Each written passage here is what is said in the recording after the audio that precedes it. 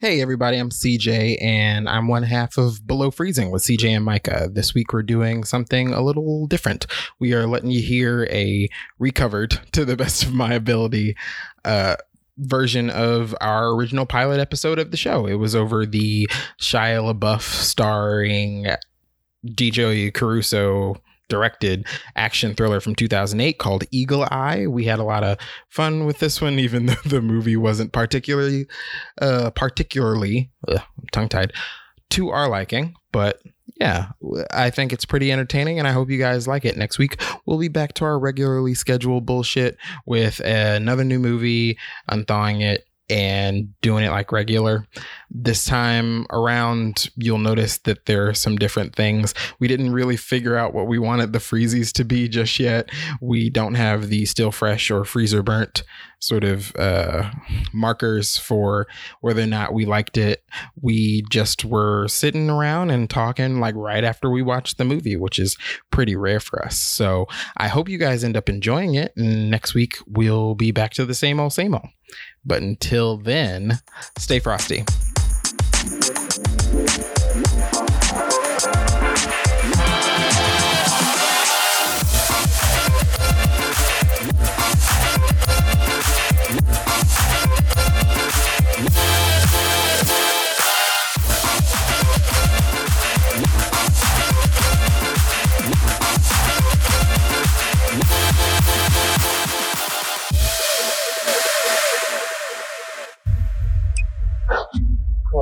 The FBI will arrive at your apartment in 30 seconds. You must flee the premises. Who is this? No, none of this is mine! Listen, it's not mine! You know you got the wrong guy, right? Oh, obviously. Somebody set me up. Here's the thing, Jerry. You're in a load of trouble, son. But yeah, I'm CJ.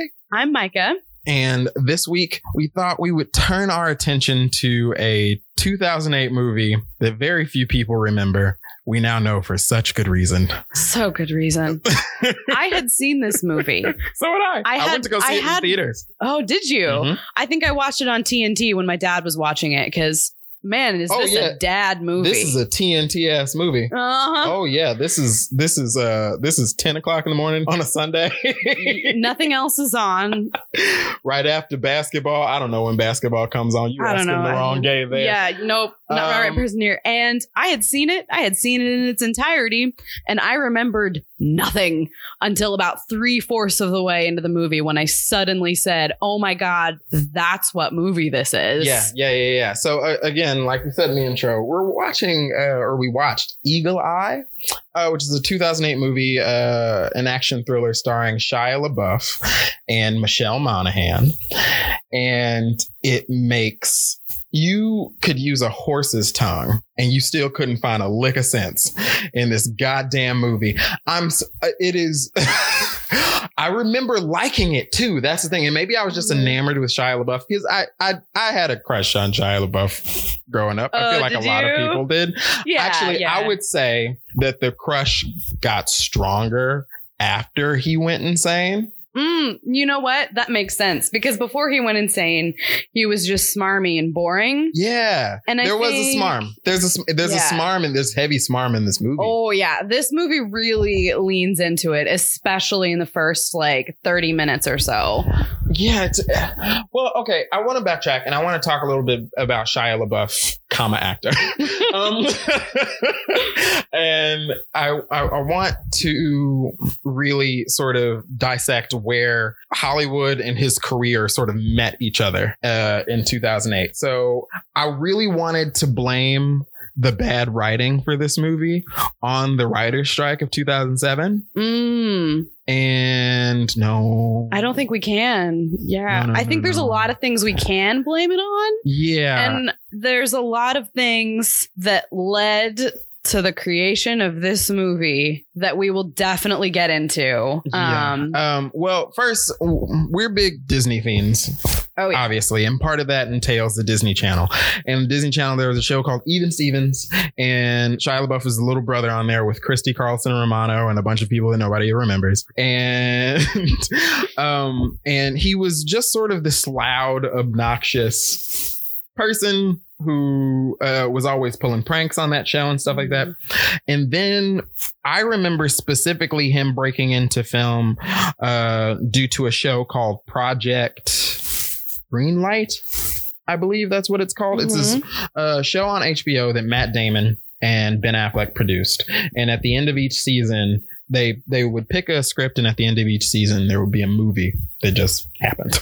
And I believe the first one was a movie called The Battle of Shaker Heights. And that movie had Shia LaBeouf in it. It was the first time I had seen him in anything that wasn't like Disney related. Yeah. And obviously that led into probably the thing that Shia is most known for now, which is the Transformers movies. Yeah, I think that's definitely true. Yeah. And I remember really liking the first Transformers. I know I've come to realize that a lot of people didn't. They were already on the hate train before like the sequels.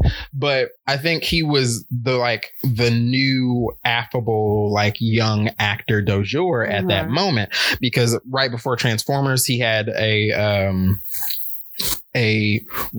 sort of reimagining, a teen reimagining of Alfred Hitchcock's Rear Window called Disturbia.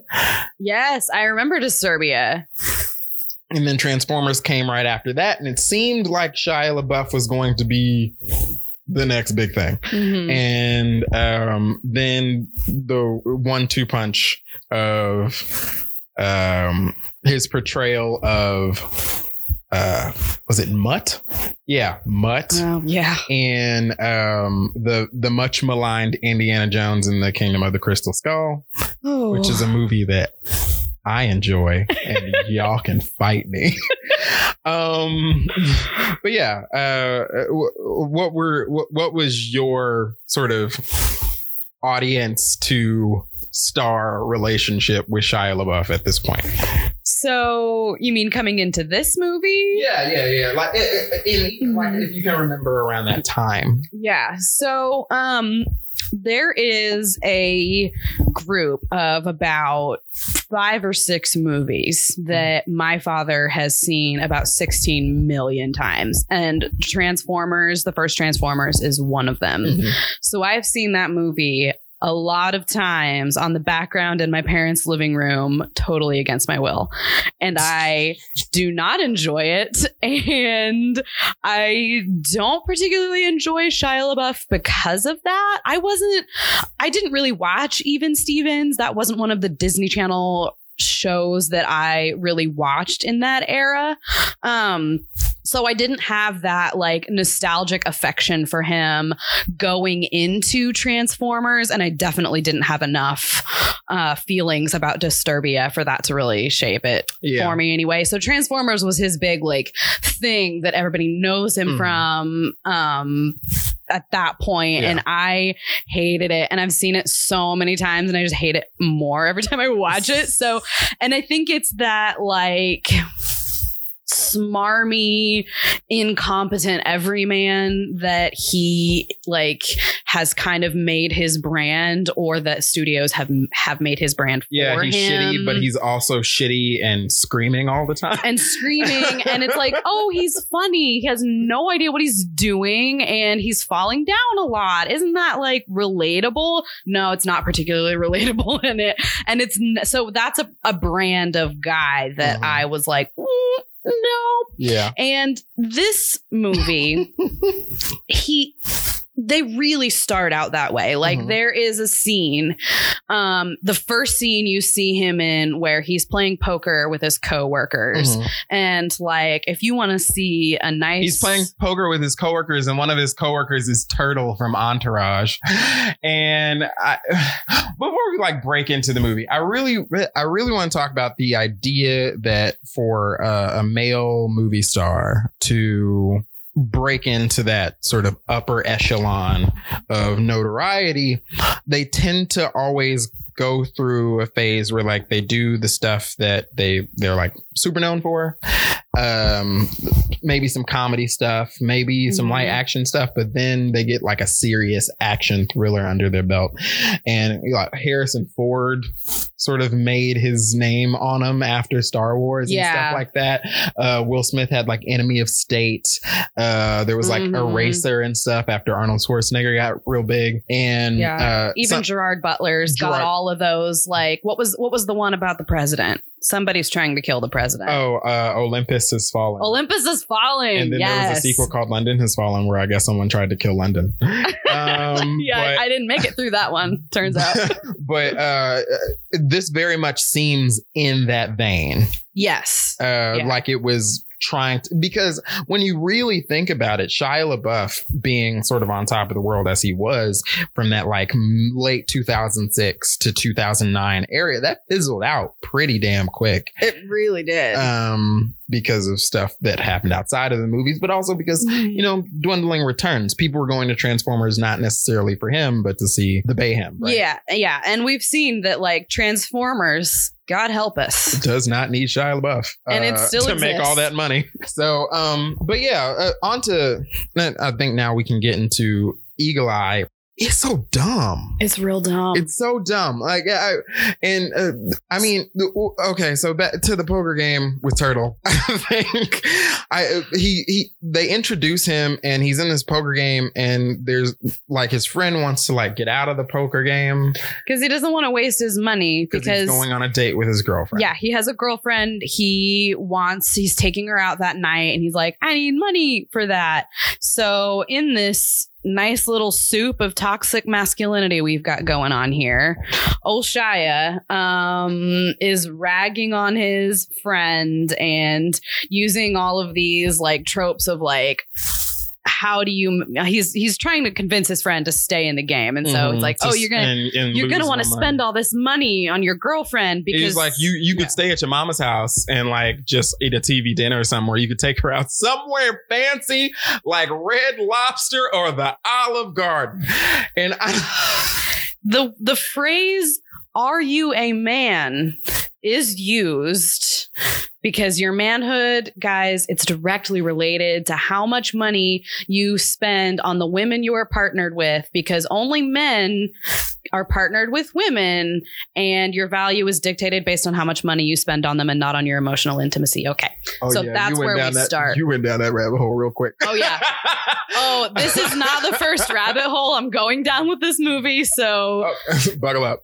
Strap in, get you some tea, get cozy. Okay. We're going there. So the movie actually begins with a military sort of operation that involves a drone strike on what they think is a known and notorious terrorist, but might be just a funeral. It might just be a funeral where most of the population of this small village somewhere in the Middle East, they don't bother to tell us where, but you know that it is either Iraq or Afghanistan because this movie is made in 2008. There is a 51% chance that this is the right person. Now, listen, I got through my stats class in grad school by the skin of my teeth. So, you know, I'm not a statistician. However, who is? No one with any self-love. But even to me, 51%, you know, it doesn't seem enough to bomb an entire village. And we're not even going to get into. Michael Chiklis is there. And Michael Chiklis is there. Michael Chiklis is there. And he's just like, man, maybe we like shouldn't bomb the funeral. And then he has like people in his ear who are like, yes, bomb the funeral. And everyone else in the room is like, come on, man, we got to bomb the funeral. What if he gets away? He'll disappear into the netherworld and we'll never see him again. Gotta bomb that funeral. And then they call the president and the president is like, yeah, man, bomb that funeral. And Which, like, come on, like, what? We take notes for these things. In my notes, I literally wrote "Dick President." And so that was the sort of beginning of the very confusing politics that this movie has. And we're gonna get into, because there is the politics in this movie. Because the NSA the sort of revelation, the nationwide come to Jesus moment that was people finding out that the NSA was tapping everybody's phones and stuff like that. One, in hindsight, was super dumb on our part, because the NSA had been around for since before we were born, and they had been tapping phones and shit since 9/11. Yeah. So but I feel like this came out within, I don't know if the movie predates that sort of general revelation, or if it came out right on the cusp of it, if it was super prescient that people were going to start really worrying about it. I wrote down and I was just this feels like if somebody took that weird feeling you get when Facebook shows you an ad for something you just Googled and made it into a movie. Yeah, it's weirdly prescient that way.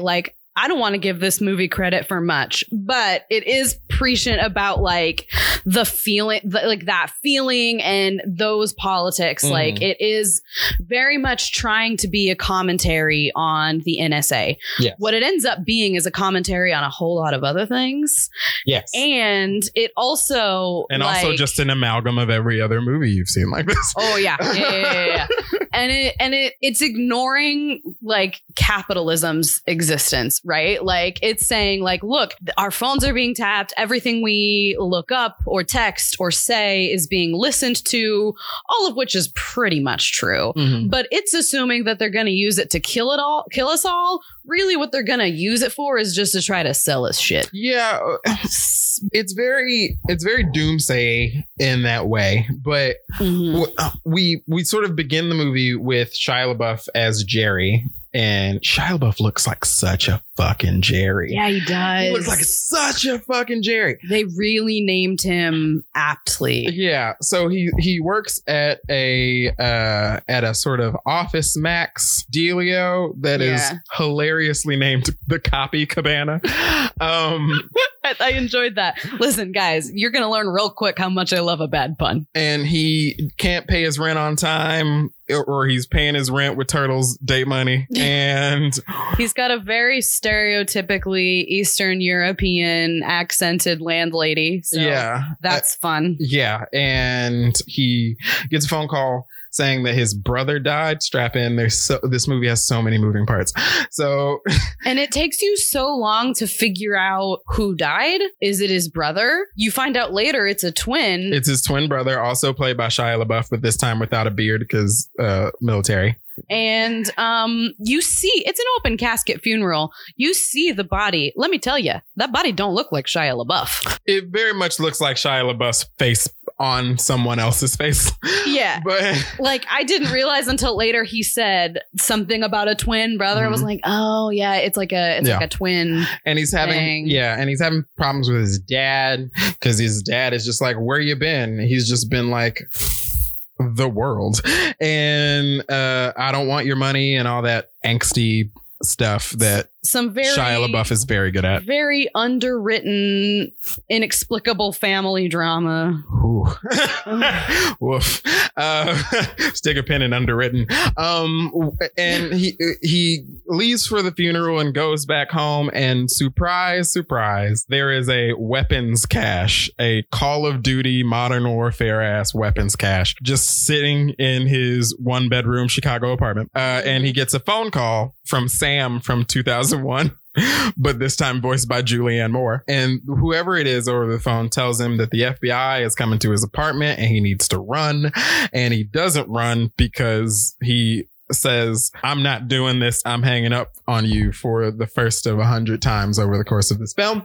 Oh, that's a moderate estimate, I think. I think we could go higher. And the FBI comes in, they take him, and he is put in maximum security prison. And who are we introduced to but BBT himself? Billy Bob Thornton doing his best impression of Tommy Lee Jones in The Fugitive. He wants to be Tommy Lee Jones so bad in this movie. And it's another part, and it's sort of this, like, the government doesn't care. It's very much trying to, the movie is not necessarily trying to endear us to Shia LaBeouf's character, even though he's the protagonist. And I don't think that's intentional. I think that that's just because the movie's bad. But it's also trying to make us like super angry at the government officials.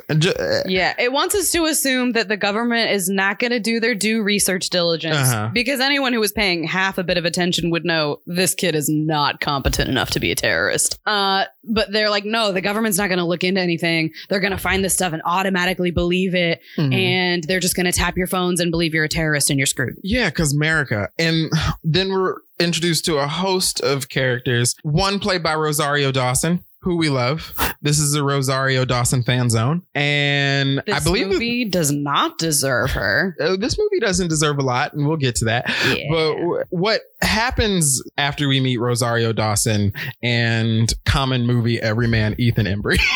Because I see Ethan Embry in Grace and Frankie, and now I just see him everywhere in every little thing. And it's not irritating because I don't mind him, but it's just like, how are you in almost everything that I ever watched, but I'd never noticed you until Grace and Frankie.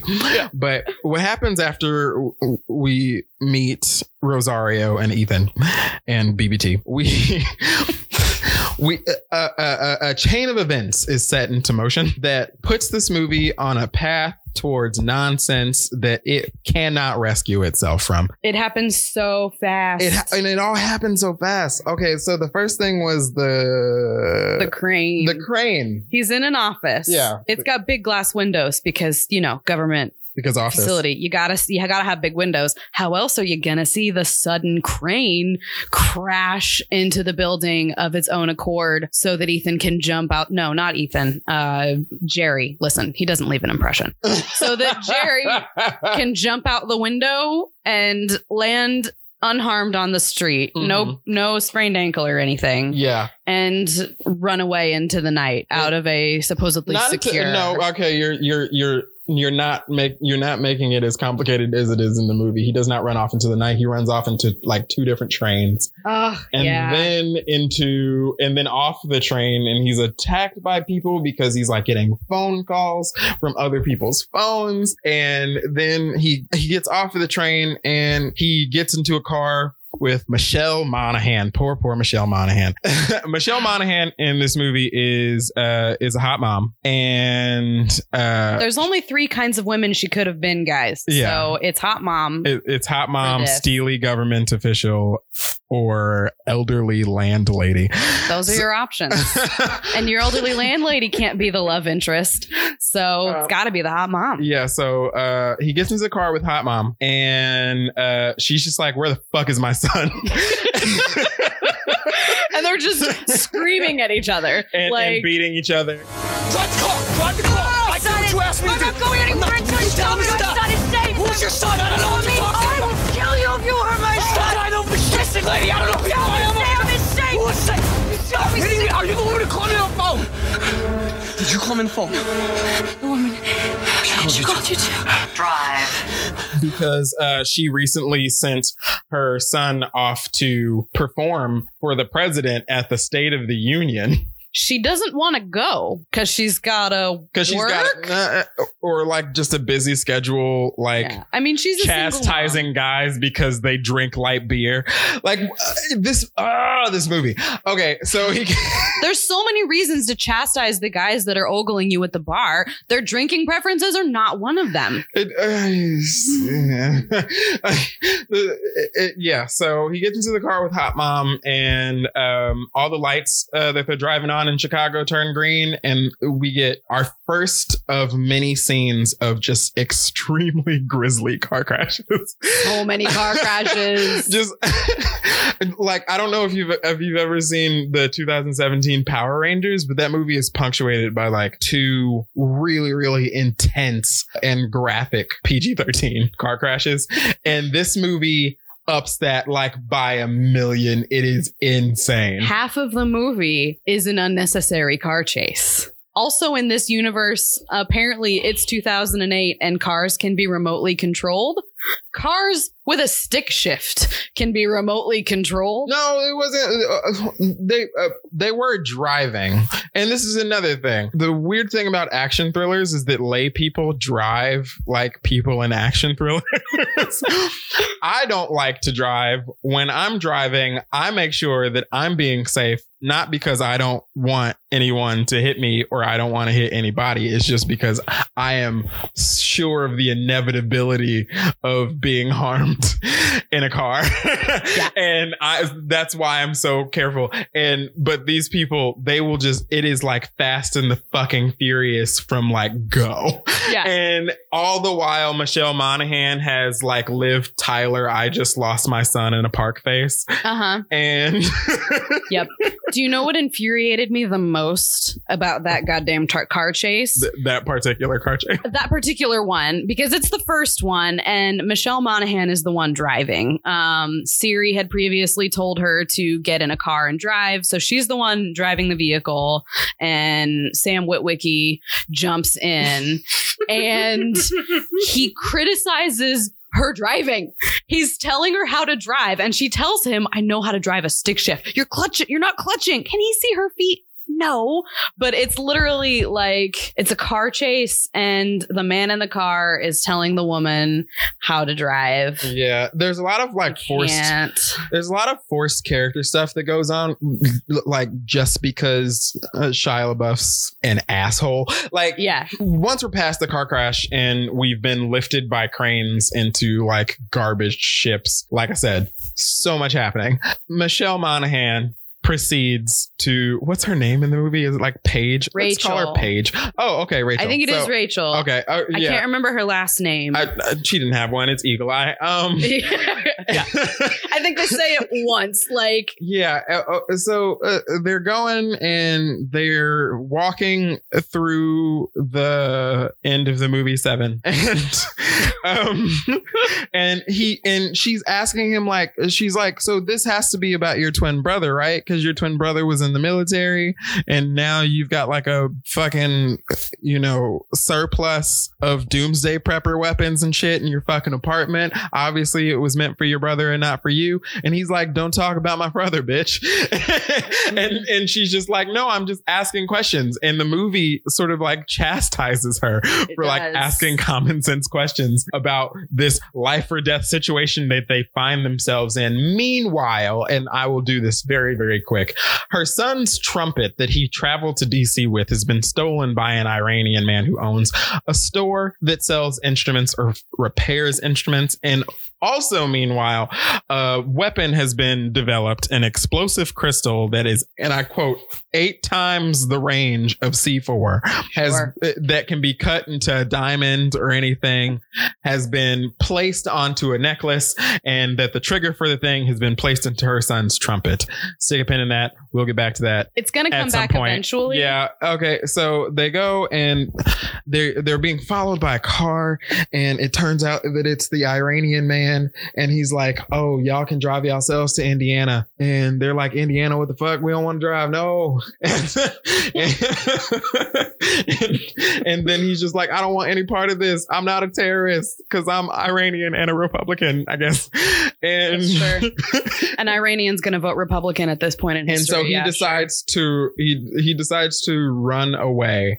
And while running away, what happens when he runs away, Micah? While he is running away, they are out in the middle of nowhere, some deserty looking place that I am positive does not actually exist in Illinois. And above them are those really, really big electric lines.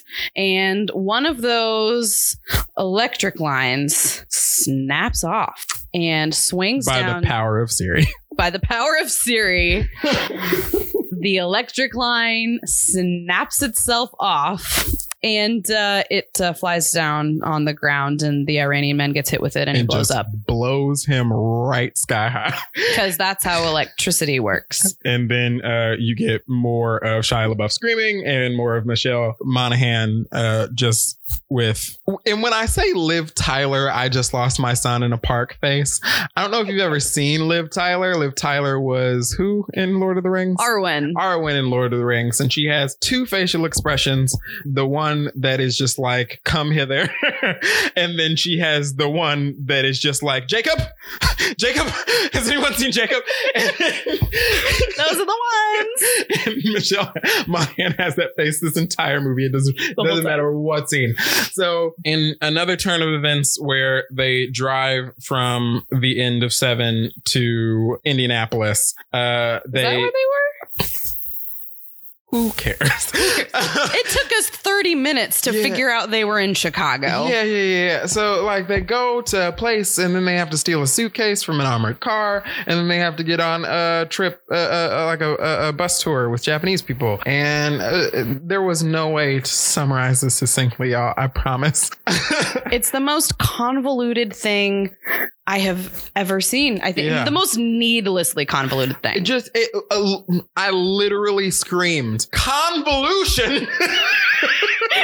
At one point, he just yelled convolution, and that was it. We just moved on. And I couldn't. I was so angry at everything that was going on. Okay, so they grab the suitcase, and then they have to go to Macy's because they gotta get new clothes. Because they've been seen. They gotta go to Macy's or Circuit City. I'm not sure which one they were in because they get into a TV room, and in the TV room, they learned the lady who's calling them is Evil Siri, and it's a computer. Michelle Monaghan says with a Shia LaBeouf said that. Oh, Shia LaBeouf says he was just like, it's a computer, and then his mouth was just agape the rest of the scene. Yeah. But I what even happens after that? I don't even fucking remember. Long story short, they have to go to Washington to try and kill the president because Siri got mad that they blew up the funeral. And then Anthony Mackie shows up. Gotta show some love for Amax. I have so much love in my heart for Amax. Okay. So much. And they try to tell the Secretary of State about it, who I believe is Michael Chiklis' character. So he's the secretary of something. Yeah. And he answers to someone or something. But they go into a room. And this is where in my notes I wrote absurd in very large letters with 3 exclamation points, because they go into a room where Siri cannot hear them or see their facial expressions. So she cannot read their lips or hear what they're saying, but she can read the vibrations of Michael Chiklis' coffee cup. Yeah, kids, you heard that right. The goddamn coffee cup. Yeah, Siri's spying on us with our hot beverages. But I think at this point we had already been through like an airport chase sequence. There was some fun, and I use that word completely facetiously. Mm-hmm. There was some interaction stuff between Shia LaBeouf and Michelle Monaghan because they're the male and female leads of an action thriller, so of course they gotta fuck. They gotta have that heart to heart, man. And I'm done recapping it. Let's just shit on it. Yeah. Okay. Yeah. So this is a genre of movie that it kind of took me this movie to realize exists. And I jumped the gun and I described it to CJ while we were watching. I said, "Oh my God, do you know what movie this is? Did you guys watch?" And if you didn't, listen, you shouldn't. And we're probably going to talk about it at some point. Oh, this is when you caught. This is when I realized that this movie, it's just fucking Geostorm. Dutch Boy is Eagle Eye, and instead of climate change, it's terrorism. So this is also, but you know what other, and this distresses me, you know what other movie fits this same genre is the Avengers Age of Ultron, in which you have a general threat. I was actually going to say Captain America, not Captain America Civil War, but Captain America. I think Civil War qualifies too. Yeah, the Winter Soldier. Winter Soldier. The Winter Soldier is the one with the helicarriers that were going to cap Benedict Cumberbatch before we met him. Yeah. So it's these movies where you have a general global threat, be it climate change or terrorism or Benedict Cumberbatch, and then you have created a preventative technology to get rid of the threat before it exists, or in the case of Geostorm, to eliminate a threat that is in progress before the world dies. So, and then of course, because movie, the threat, the thing that you created to prevent the threat becomes a threat in and of itself. So in Age of Ultron, Ultron becomes evil. In Geostorm, Dutch Boy gets hacked and starts creating these weather anomalies. And in this movie, Eagle Eye, Evil Siri, decides, she reads the Constitution, which is more than most of what our politicians do, to be fair, reads the Constitution and decides that since they blew up this village, they've committed treason and she has to eliminate the entire chain of command by initiating, and I love this, Operation Guillotine. Operation Guillotine, suckers! That is going to like decimate the line of succession and make Michael Chiklis the president of the United States. Which, honestly, if someone was going to be the president of the United States, I'm not saying I wouldn't vote for Michael Chiklis. But you would vote for him before you would vote for next Republican senator from California, Chris Pratt? Yes. I can't take credit for that joke. That's CJ's joke. We have, and we've got a lot of movies to cover. We'll get back to future California Republican Congressman Chris Pratt at some time. That'll come back, but not here. Not here. But so they have to go, and they end up going to the State of the Union, and there's a necklace that Michelle Monaghan has on that has the blow up crystal, and her son's trumpet is going to hit like, I don't know, F sharp or some shit, and then it's gonna blow up. But before that happens, and there's a timer that doesn't matter. Yeah, the timer. But before that happens, Shia LaBeouf gets up and he shoots a gun, and that stops everyone and saves everyone. But he is a dude with a gun in the State of the Union, so he gets shot. And then, but he's a white dude, so he lives. Guys, I told you I was gonna go there. and then we go to the future.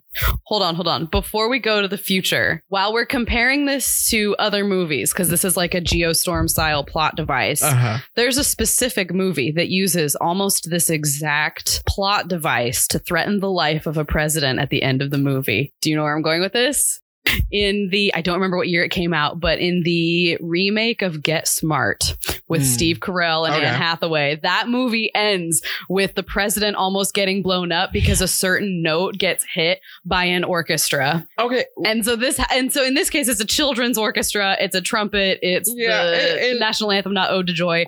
I just thought it was funny because then I was picturing Steve Carell instead of Shia LaBeouf. Well, that's more fun. I think that it's so convoluted, but it also takes itself so seriously that you can't really have that much fun with it because you're spending the entire time like, what the fuck? Because the characters aren't going, what the fuck?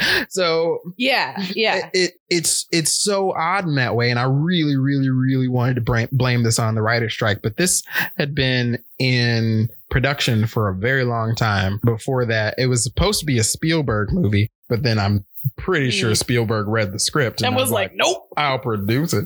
But I think it's got like 4 credited writers on it or something like that. Not that really, really means anything, but the idea that like it does feel like so many different people had their hands on it because it's very much like The Dark Knight, and I'm not comparing this film in quality to The Dark Knight at all.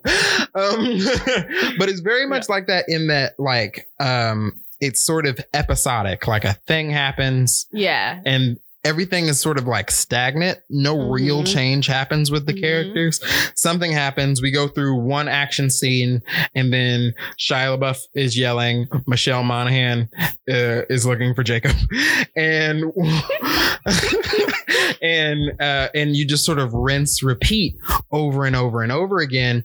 And you couple that with the fact that it has such nonsense politics. It's very easy to remember why a lot of people don't remember it fondly or remember it at all. And it's very easy to see why it sort of just got dumped into this year that, aside from a couple of things, was pretty lackluster because of the writer's strike. I don't know what to do with anything we just saw.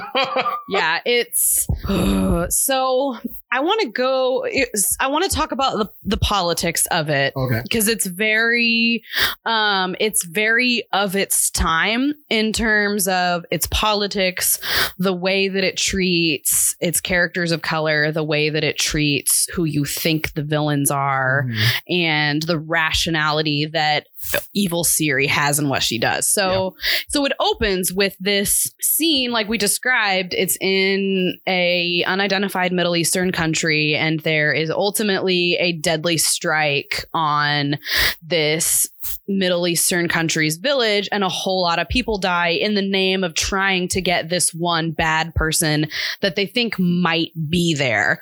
And I think they thought that would resonate because that happened a lot. We did that a lot, and we killed a whole lot of people in Iraq and Afghanistan. Our civilian death toll was upwards of 200,000 people by the year 2017, from the start of the war to now. So this is a familiar scenario.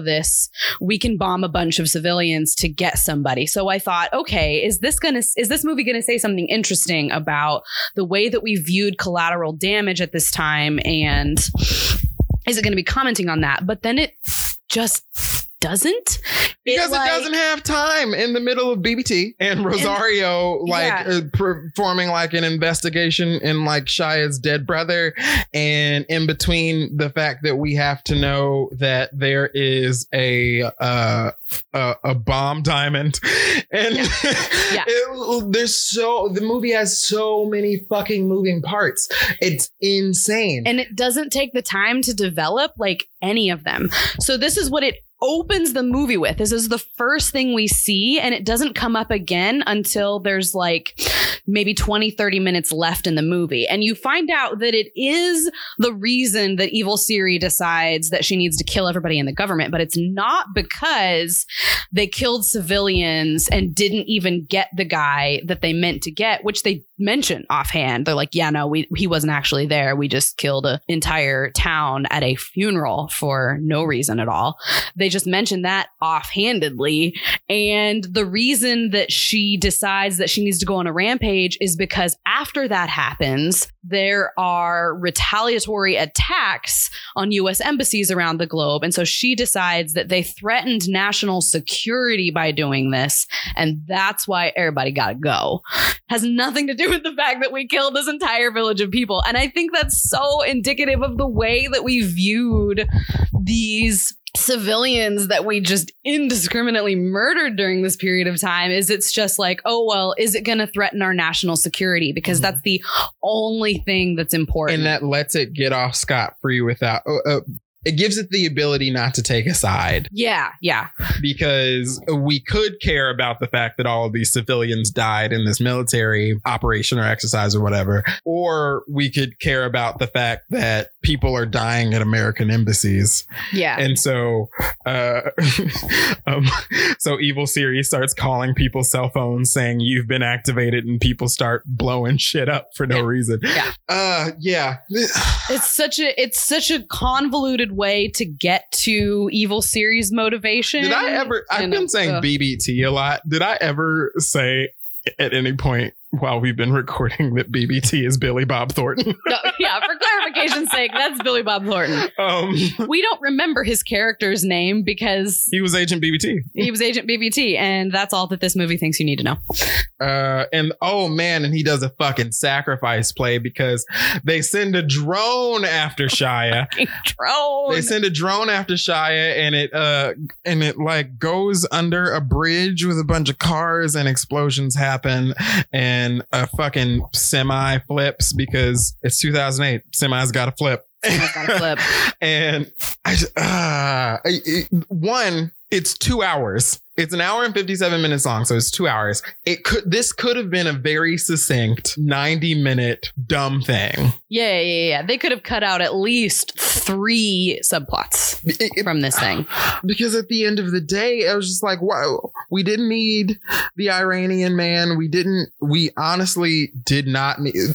the suitcase could have been a bomb. We really didn't need the fucking explosive diamond. Nope. And Could have just been, could have cut all that out, because what the suitcase ends up being, it's literally just, it has a timer on it. The timer counts down to when it opens. That's all it does. It just unlocks the suitcase is what the timer does. And then they open it and it's a experimental heart drug that they inject into their arms, and it slows down their hearts enough that they need less oxygen so they won't suffocate on this cargo plane that they're taking to Washington, D.C. That was what the case was for. I'm sorry. I just like tuned out as you were explaining. Yeah. Did I lose you all? Because if I did, that's fine. And it's only there to like force more uneven characterization. Yeah. It just makes it's one of those movies that is like, if this was, it's super incompetently written, but if it was more incompetently written, it would like your eyes would just pop out of your head from anger. Mm-hmm. But it also manages to be so fucking boring. It is. Like, we had how much of the movie left? I think so we took a break at like 45 minutes, and I was like, Jesus Christ, there's another hour and 15 minutes of this. And then we turn it back on, and I had to ask when there was like 30 minutes left. I was like, how much is left? How much more of this do we have to endure? And I don't know why I had rose-colored glasses on for this movie, because I knew it wasn't going to hold up to like when I was a kid. But I think that when I was like 14, 15 years old and I understood the NSA thing in the way that a 14 or 15-year-old would understand it, all of this made sense. It also had Shia LaBeouf. Pre-crazy Shia LaBeouf, but pre-crazy Shia LaBeouf was still cute. And I can sort of see the rationale behind making it. It had been on Spielberg's shelf for a long time. For its budget, it's very moderate budget. Disturbia did really solid business. So the reteaming of the director DJ Caruso and Shia LaBeouf makes sense. Shia LaBeouf is coming off of Transformers, made a whole bunch of money. Also, Indiana Jones and the Kingdom of the Crystal Skull made a whole bunch of money, whether you like it or not. Controversial, but it did bring in that money. So that makes sense. Mission Impossible 3 had just come out like 2 years before. Michelle Monaghan was the female lead in that. Yeah. So a lot of this, it has on paper the makings of a solid throwaway action thriller, but it can't even manage that. It cannot. Ugh. It's just too convoluted for its own good. It needed to be a solid 30-40 minutes shorter. Oh, only 30 or 40 minutes. I mean, I'm being generous. I'm being pretty generous. I'm being generous with that. Yeah, it needed a new script. It needed a lot of things. It had some of the component parts of a nice, fun Olympus Has Fallen style. I'm gonna watch this and not think about it and have fun. But there's like fun. There's no jokes in it. The thing about movies like fucking Olympus Has Fallen or White House Down or Eraser or Enemy of the State. One, they have super charismatic actors. And at this point, I don't think Shia does charisma. That's not his thing. So like, or just like immediate like affableness that you would get from a Schwarzenegger, that you would get from a Will Smith. You know? He's too smarmy for that kind of charisma. So there's like a subset of people who watch movies now that if, any bit of levity makes it into their very serious thing that often involves superheroes or spaceships, they just can't handle themselves. They just want to punch something. So this movie, it just seems so superficially self-important. It's like, we're talking about politics. We're talking. It very much thinks it has big ideas. Yeah, but it is sanded those ideas down to their most sort of base emotionality, and I can see how somebody my age, that was my age when it came out, would think that this was cool. Yeah, but. Because we all definitely were very concerned about like the government tapping our phones and shit. It just listen, I was concerned about it when I was 13, 14, however old I was. Let's see, 2008. I was like a sophomore in college, high school. Yeah. What? Yeah. Kids that age, like, well, sure. I can see watching this and being like, yeah, man, the government's like gonna call me from like a stranger on the bus's fucking phone. Yeah. We know who you are. There's 30 minutes. Sam doesn't care. We are everywhere. What do you mean? Why do you keep saying we? We, the people of the United States. In order to form a more perfect union, establish justice, ensure domestic tranquility, provide for the common defense. At this point in the show, we would like to give out participation awards to the film that we watch every week. And participation awards because millennial. And and I would like you to go first because I feel like yours are going to be meaner than mine. Oh, yeah, you're probably right about that. So mine are things I was legitimately trying to find things that I like about it. Okay, so since it is a participation award, I don't want to give it a superlative. So I'm not going to say you were the best at this thing. I'm just going to say you did this thing. Here's an award for it. So my first is I'm going to give it an award for acknowledging that civilian deaths happened in the Iraq War. I'm not going to bring up the fact that they fucked that up real bad and didn't use it the way they should have. But you know what? You acknowledged it. And it was 2008 and we were still raring to go in the war that's never going to end. So you did that thing. And I'm going to give an award to Michelle Monaghan's hair, because let me tell you, had I been running around in like a garbage truck and multiple car accidents in a cargo plane, my hair would look nasty. She was greasy. Salon ready.